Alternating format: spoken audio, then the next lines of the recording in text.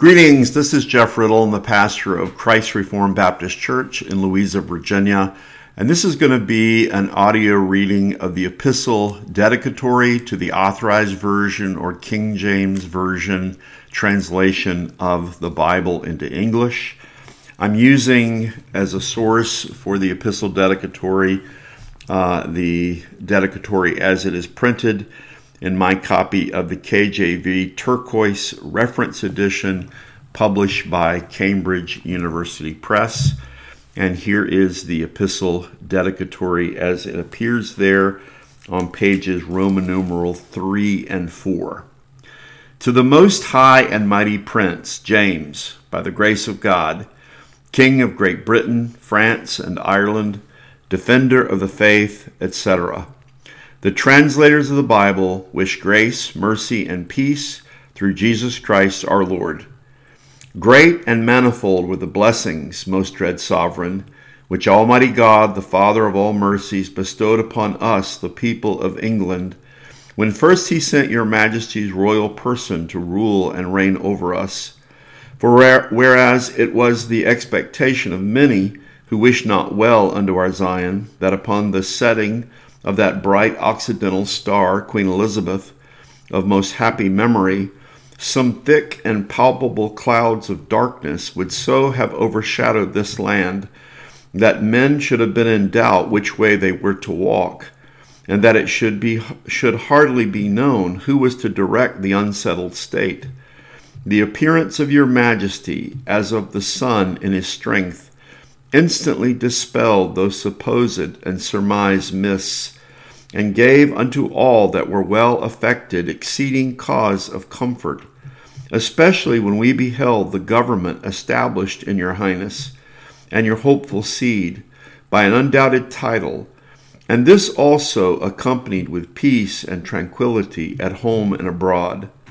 But among all our joys, there was no one that more filled our hearts than the blessed continuance of the preaching of God's sacred word among us, which is that inestimable treasure which excelleth all the riches of the earth, because the fruit thereof extended itself, not only to the time spent in this transitory world, but directeth and disposeth men unto that eternal happiness which is above in heaven. Then, not to suffer this to fall to the ground, but rather to take it up, and to continue it in that state wherein the famous predecessor of your highness did leave it, nay, to go forward with the confidence and resolution of a man in maintaining the truth of Christ, and propagating it far and near, is that which hath so bound and firmly knit the hearts of all your Majesty's loyal and religious people unto you, that your very name is precious among them. Their eye doth behold you with comfort, and they bless you in their hearts as that sanctified person who, under God, is the immediate author of their true happiness. And this their contentment doth not diminish or decay, but every day increaseth and taketh strength, when they observe that the zeal of your Majesty toward the house of God doth not slack or go backward, but is more and more kindled, manifesting itself abroad in the farthest parts of Christendom, by writing in defense of the truth, which hath given such a blow unto that man of sin as will not be healed. And every day at home by religious and learned discourse, by frequenting the house of God, by hearing the word preached, by cherishing the teachers thereof, by caring for the church as a most tender and loving nursing father. There are infinite arguments of this right Christian and religious affection in your Majesty,